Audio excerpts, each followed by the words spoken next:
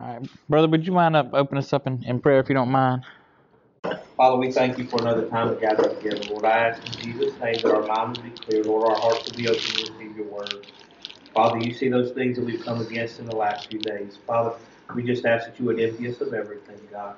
That as we hear it, it would be ingrained into who we are and grafted into our lives.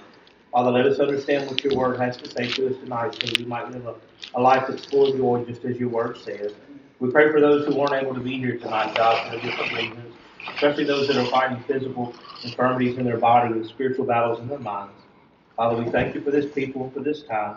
It's in Jesus' name we pray. Amen. Amen. All right, so tonight I want to talk about, got it titled, Don't Underestimate God. I feel that's something that we all do uh, daily. We don't give God the credit of what he can do. Start out with the story. In Papua New Guinea, one of the tribes uses these unique arrows to hunt with. They don't have any of the feathers fletching on them. It's just a short little straight arrow. They use it for hunting hogs, or they use it for settling disputes. So the arrow is so short for close combat. It don't have the fletching on it because you're supposed to use it really up close. Um, Consider for a moment that what God does in our lives requires a long range accuracy, not like the ones in New Guinea. He aims us at a whole duration of this life and clear through that to the next glory of heaven as the distance of sin and the wiles of Satan seek to pull us off course. So what God wants us to, basically, I told that little story to say God don't want us to use close combat. He don't wants us to just stick to using those little short arrows. He wants us to do long range. He wants us to fly true. He wants us to be able to hit our mark, what we want to do. In order to do that, we got to give him what he needs. We got to pray. We got to fast. We got to be with him more so he can use us, so we can be that arrow, that long range arrow. We are the things that he takes into account daily. What are the things he takes into account daily in order to enable us to make our target? When we underestimate God because our hearts are hardened, he reveals himself in a new way to make our belief run true. Mark 6:45 through 56 is where we're taking our text from. This describes the cause of a short-range belief and what Jesus does to correct that short-range belief. And straightway he constrained his disciples to get into the ship and to go to the other side before unto Bethsaida, while he sent away the people. And when he had sent them away, he departed into a mountain to pray. And when evening was come, the ship was in the midst of the sea, and he alone on the land. And he saw them toiling and rowing, for the wind was contrary unto them. And about the fourth watch of the night, he cometh unto them, walking upon the sea, and would have passed them by. But when they saw him walking upon the sea, they supposed it had been a spirit, and cried out, for they all saw him, and were troubled. And immediately he talked with them, and saith unto them, Be of good cheer, it is I, be not afraid. And he went out unto them into the ship, and the wind ceased, and they were sore amazed in themselves beyond measure, and wondered. For they considered not the miracle of the loaves, for their heart was hardened. And when they had passed over, they came into the land of Gennesaret, and drew to the shore. And when they were come out of the ship, straightway they knew him. All right, so the church is often like a ship tossed at sea, not conformed. We may have Christ in us and for us, yet the wind and the tides are against us. There's always something pulling us from what we're supposed to do, pulling us, trying to pull us from God, trying to pull us from church, always. But it is a comfort to know that Christ, he disciplines the storms. He creates the storms. He calms the storms. He is the storm. So it's what he wants it to be. He's the master of all, everything. the majesty of God is lost in the leftovers. We're going to talk about the feeding of the 5,000. Go into that. The story which occurred. Jesus had taken 5 loaves of bread and 2 fish. We all know that he did that, and he passed them out, and they fed over 5,000 people with that. He broke them and handed them out, and the miracle occurred as the substance of bread and fish increased. It was a miracle of creation. It was as if Jesus reactivated the very substance in the bread and the fish that enabled them to grow in the first place. The people ate to the point of being absolutely filled, and 12 baskets were gathered up as further proof of the miracle of creation was right there before them. Everybody seen it. The disciples seen it. Everybody knew what was going on. The response to this miracle by the people is quite passive. It's very, very passive. No matter what book you read it in, it's likely took for a while for them to account of how it all originated with the 5 loaves of bread and the 2 fish to get around everybody and to have so much extra. The disciples, on the other hand, they had a front row seat. They was the ones that Jesus was breaking off and give it to them for them to pass out to the 5,000. Their response is particularly puzzling. They hand out the food, and they probably ate some of it, I'm sure. Then they obey Jesus and gather up all the leftovers, right? But what's absent here is the response of man to the act of the miracle of creation. There was literally no response. They didn't praise him for it. They didn't really acknowledge what Jesus had done. They were probably freaked out. Nowhere does it say that the disciples worshiped Jesus because of this, or that they were in deep awe of him.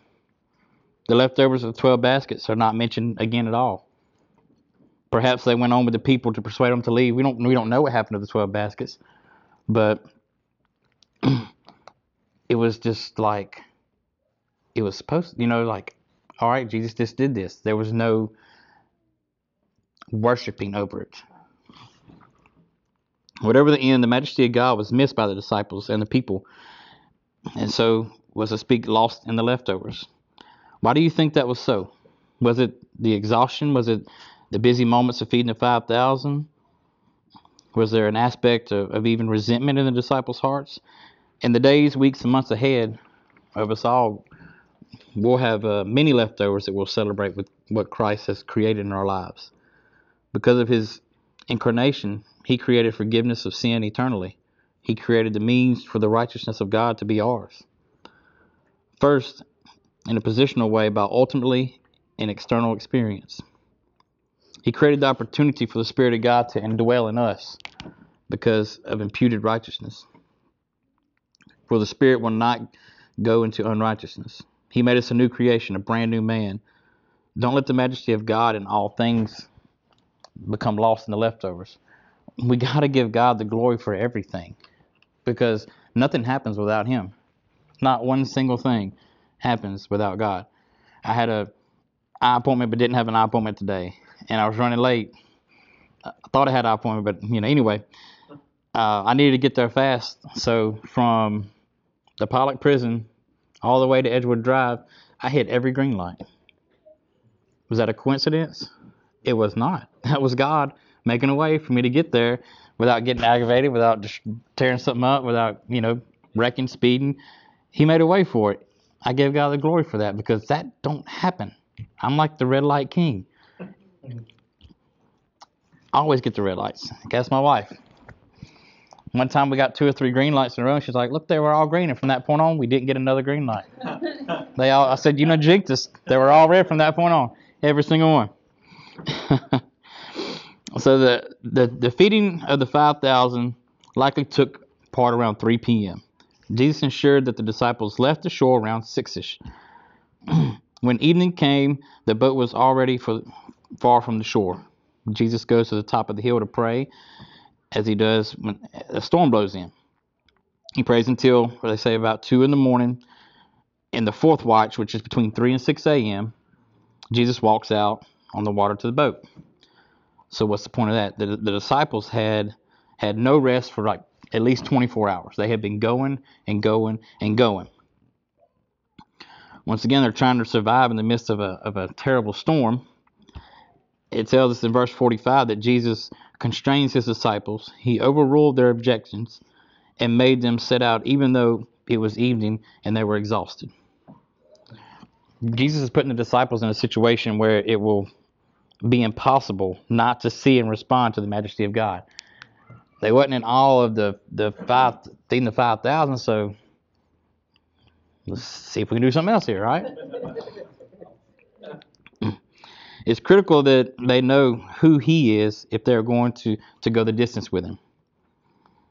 They had missed the lesson in feeding the 5,000 because their hearts were hardened. They had been distracted by lesser things. Now the grace of God creates yet a deeper trial that they would know the glory of God and would be transformed by that glory. Not all the storms in our lives are caused by missed opportunities, but this storm emphasizes the universal principle that for any disciple of Jesus Christ to go the distance, you must know who Jesus is. We can't do this without Jesus. We can try, but we're not going to get anywhere. We got to have Jesus on our side. We got to have him backing us, or we're doing all this in vain.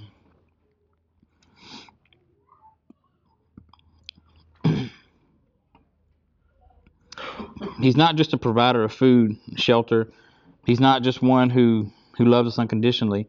He's not just one who is there to hear our prayers. He is Almighty God. He is the Lord. He is our Savior. Without Jesus, we are lost. Our ship will go down far from the shore. He is the one who is over all. Even the laws of the nature are under his feet. We, like the 12, need to be greatly amazed in Jesus beyond measure and marvel at who he is and what he does for us. Jesus is the glorious Son of God inhabiting humanity for all eternity. So, as to no sorrow, pain, death, and resurrection, that our sin will be completely taken away from us. We have to marvel at Jesus, at everything he does. There are two things about how God's glory is seen and that are striking in their contrast to me. The sovereign way that Jesus causes things to occur. At his commandment, the disciples are put in harm's way. He put them out there. At his timing, he brings rescue to them. His priority of prayer to the securing of their understanding of who he is took hours. The fact that Jesus sees these men who are around 3 miles away tells us in John 6, in the middle of the night, and he sees them straining hard at the oars. He knows the turmoil of their struggle. Do not make mistake his absence for negligence. He sees and he is sovereign. In his timing and his means, he'll do it. He will go to them to glorify himself. He will bring this around to where they can glorify God, because they sure didn't do it with the 5,000. Would you say that, the responsibility of man to call out is the second thing. Did you see how Jesus was going to walk right past him in the storm in verse 48? It's like the time on the road to Emmaus in Luke chapter 24, when he acted like he was going to go on, but they invited him to stay. The sovereign will of God sets up the storm, but the responsibility of man is to invite Jesus in to end the storm. The glory of God is revealed through the tension of the two, the sovereignty and responsibility. We have a great responsibility on our shoulders. We have to be, I don't want to say Jesus, but we have to be like him. We have to be Christ-like. We have to get out and we have to disciple. We have to get people to come to the house. We have to get people to know Christ. That's our job. That's what he's calling us to do. The disciples' lasting caution. Don't underestimate God. Would you say that in the story that the disciples had underestimated Jesus? I would say yes, but I believe he would. It's my guess that they had thought Jesus was going on to find another way to Capernaum. Though Jesus could heal and even raise people from the dead, they didn't believe that Jesus was above the laws of gravity. They didn't think that he could walk on water, even though they'd just seen him take 5 loaves and 2 fish and feed 5,000. They seen miracle after miracle. They still doubted. What did they say? It's a ghost. They had never met Jesus on this level before, and had in a sense limited the identity of Jesus and what he could do. They had underestimated him, and Jesus corrected that. as he calls out these phrases. Be encouraged, I am, and don't fear. He calls them to recognize him, to not run from him in fear. He again uses the great phrase that describes the eternal self-existence nature of God. I am he. That's all we got to know. God is in control. He is going to take care of us.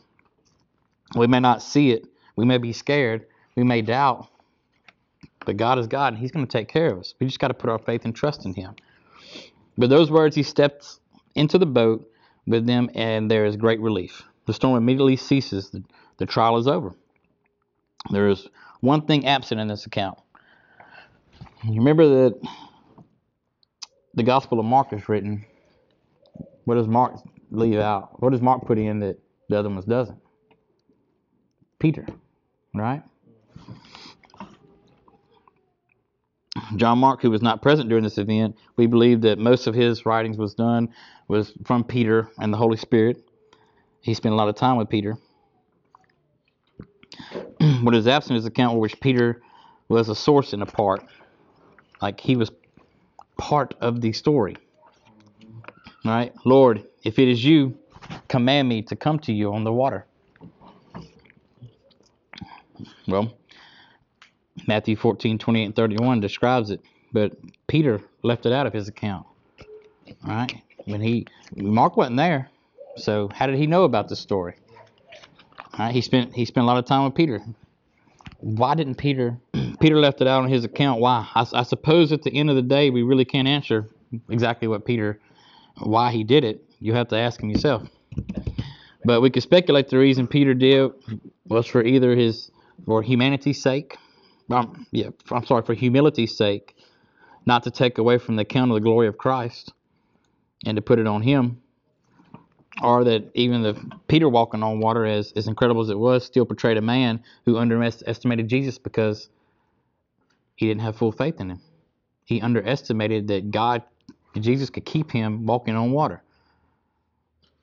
He did it. He started out, but then he underestimated the power of Jesus, and then he started sinking, and Jesus had to save him again. We may never really know why until we reach the other side. But I don't think it'll really matter when I get over there. I'm not going to worry about asking him. Another question is why did the disciples underestimate Jesus feeding the 4,000 in Decapolis in Mark chapter 7 when they saw him just feed the 5,000? Why did they question him again? All we have is a few loaves of bread and fish when they just seen him feed 5,000. They underestimated God. They underestimated Jesus. The feeding of the 5,000 had taken place in Bethsaida, Luke 9 and 10, where the crowd of the hungry people was composed predominantly of Jews.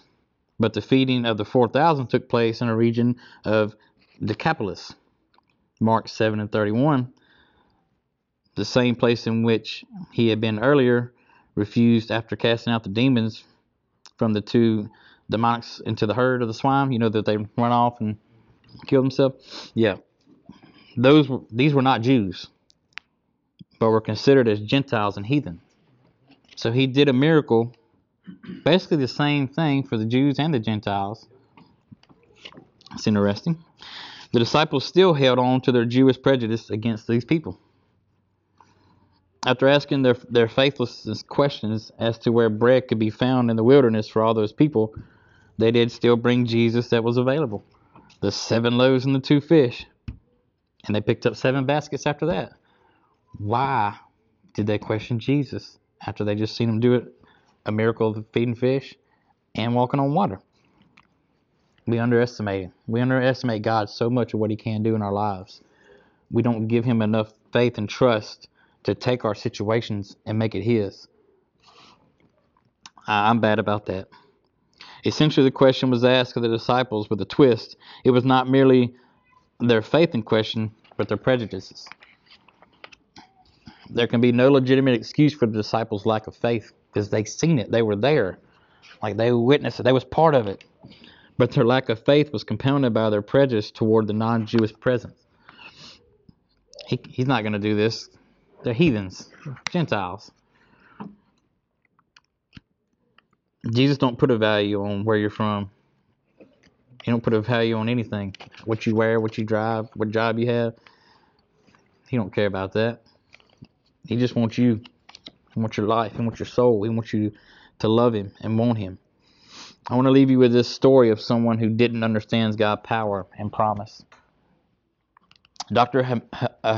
Ahmed, a well-known cancer specialist, was once on his way to an important conference in another city. He was going to be granted an award for his field of research. He was very excited to attend the conference and was desperate to reach as soon as possible. He had worked long and hard on his research and felt his efforts, observed the award that he was about to obtain. He was really excited about it. He worked really hard. However, 2 hours after the plane took off, the plane made an emergency landing at the nearest airport due to some technical. Afraid that he wouldn't make it on time to the conference, Dr. Ahmed immediately went to the reception to try to find another flight, but there was another flight for another 10 hours. The receptionist suggested he'd rent a car and drive there.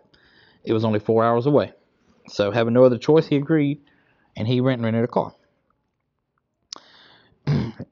He hated driving long distances, but he wanted his award because he worked hard for it.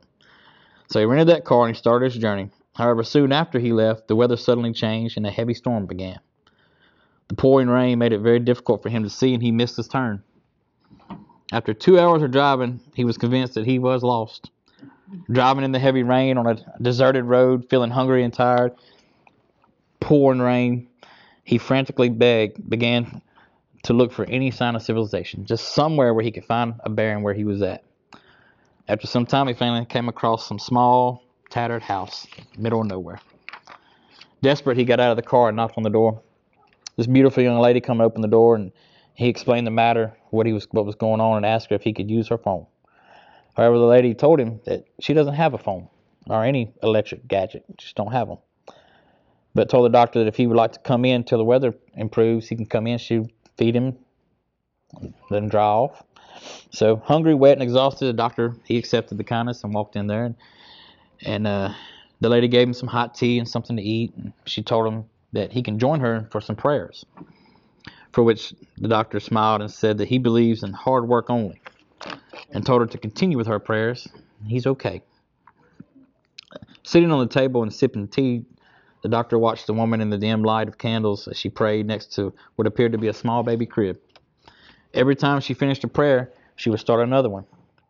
Feeling that the woman might be in need of help, the doctor seized an opportunity to speak as soon as she finished one prayer. The doctor asked, "What exactly do you want from God?" and inquired if God would ever listen to her prayers. He further asked about the small child in the crib, for whom she was apparently making a lot of these prayers over.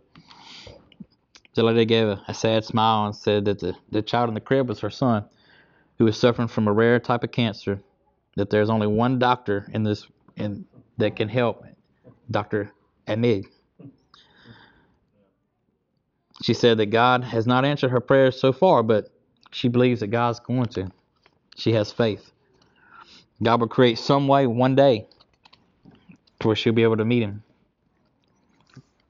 Stunned and speechless, the doctor was in tears, which were rolling down his cheeks. He whispered, "God is great," and recollected the sequence of events.